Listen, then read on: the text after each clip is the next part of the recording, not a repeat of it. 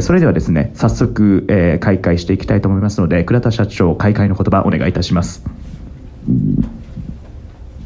本日はですね、我々今、エドバース株式会社というのがシーマワイズホールディングスの子会社として今活動しておりますけれども、このエドバース株式会社の方は、今このエドバースというこの江戸をこれから作るこのゲームファイと言われている新しいこのエコシステムを作るためのこのコンサルをしている会社です。そしてこれから7月7日に向けてまずは最初のトークンのセールと土地の NFT のこのセールというのが始まります。そこからですね、来年2023年までの2023年のこの12月で実際のエドバースの仮想空間公開までですね、もう毎月さまざまなこのイベントが開催されると思うんですけれども、それにあたりまして、まず最初のこのイベントとしてですね、まずご参加いただく皆さんがまず第一歩としてですね、土地の NFT をご購入いただくその準備としてですね、どういったことをすればいいのかということをより今日はですね、詳細なこのご説明をさせていただきながら、皆さんと一緒にですね、まずこのウォレットを作っていただいて、そのウォレットのアドレス、これをですね、我々の方に今日はお送りいただければ、今日ご参加いただいた皆さんにはですね、この土地の NFT をご購入いただいた際には 2% このディスカウントでご購入いただくと、そういう特典を含めてですね、今日は最後まで、そしてこの最後には徳川家広さん、徳川家の宗家第19代のこの徳川さんの方から基調講演としてですね、この江戸バースに向けてこの江戸のこの町づくり、それの基本的なこの考え方とかさまざまな江戸の逸話をお話をお伺いできればと思っております。それでは本日のこのレイニーシーズンキャンプ始めたいと思います。よろしくお願いいたします。はい、倉田社長ありがとうございました。それではですね、早速エドバースのコンセプトおよび活動報告の方に移らせていただきたいと思います。こちら倉田社長そのままの流れで松田さんお願いできればと思います。はい、今回このエドバースというのはこの2月に徳川家広さんと一緒になって発表させていただきましたけれども、この3月この事業計画としてまとまりまして、実際4月以降ですね、この相当この大掛かりな仮想空間の中で行うこのゲーム、そしてその中でまた一つのこのトークノミクスと言われている形で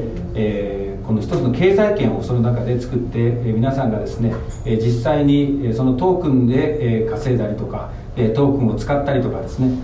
さまざまなその中で NFT を手に入れたりとかいろいろな活動ができる場をですね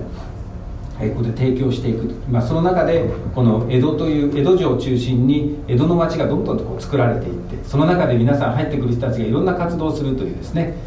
そういうことをこの一つのビジョンとしてですね、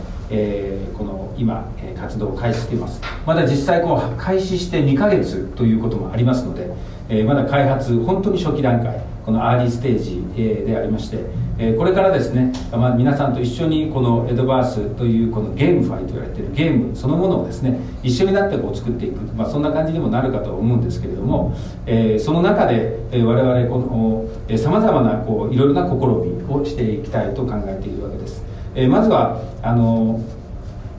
この先ほど経済圏を作っていくということになりましたけれども、現在さまざまなこのブロックチェーン上でですね、いろんなゲームというものをできておりますけれども、我々もですね、そのブロックチェーンというものをこの一つバックにですね、この仮想空間においてこの皆さんがアバターとなってですね、この仮想空間の中に入って、江戸の観光をしながらですね、そして江戸の中でその活動をしながら、さまざまなショッピングもしながらゲームもしながらということで、この数多くの人にこの江戸バースを楽しんでいただける場を提供させていただく中で、この経済圏ができるということになりますので、このさまざまな今までのこの我々がやっていた資本主義の中におけるこのお金のやり取りということをさらに進化させてですね、ここに理念としてあります貧困問題を解決したりとか、このいわゆる教育格差という、いわゆる我々ジェネレーションギャップというのが今本当に大きくなってきているんですけれども、このデジタル上のジェネレーションギャップ、これをですね、できる限り解消していけるようなこの経済活動をこのエドバースの中でこの実施していきたいなというふうに考えております。でまた我々もともとこのアートというものをこれまで30年間手掛けてきた会社としまして、日本のですねこの文化芸術ですね、これを、日本の、文化とか芸術をですね、この大きくですねまたこの、促進していくといいますか、また広めていくというようなそういう活動を、これから展開していければよろしいかというふうに考えているわけです。でこのプロジェクトは、最終的に、この長期間にわたってこのゲームを楽しめる、それもですねジェネレーション問わずですね、若い人たちは若い人たちでこのいわゆるバトルゲームを楽しんだり、高齢の方もですねこのボタンを押しながら資産形成をすることの面白いゲームをしてたりとかですね、さまざまなことをしてこの江戸の中の町に入っていただいて遊んでいただきながらユーザーにとって第二のふるさとになっていただければというふうに考えております。またこれによってですねこれまで、この我々この実際の空間の中でアートというものが、を楽しんできたわけですけれども、新しいアートというものがこの仮想空間の中に生まれてくる、そういったこの新しいこのアートのこの一つの在り方というのをこの後押しする形で、我々もですねこのさまざまなこのアートを楽しみながらまたコレクションというものをこの深めていきたいなというふうに考えているわけです。そして今この活動ということでこれからですねエドバースのコンセプト、そしてウィークリーインサイダーというのが毎週ですねこれ世界に向かっての発信、日本でエドバースというよりはこれ世界の人が楽しめるということのなると思いますので、英語でですね毎週何が起こっているのかと、そして毎週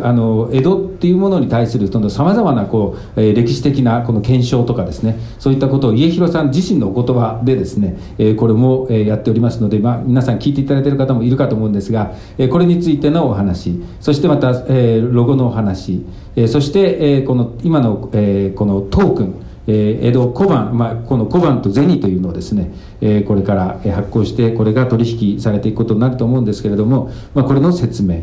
そしてこの土地の NFT、 これが一番この7月7日一番大きなイベントになると思うんですが、これについては詳細な説明を後ほどさせていただきたいというふうに思います。これまで実際この6月に入りまして約2ヶ月余りさまざまな毎週ですね活動しまして、今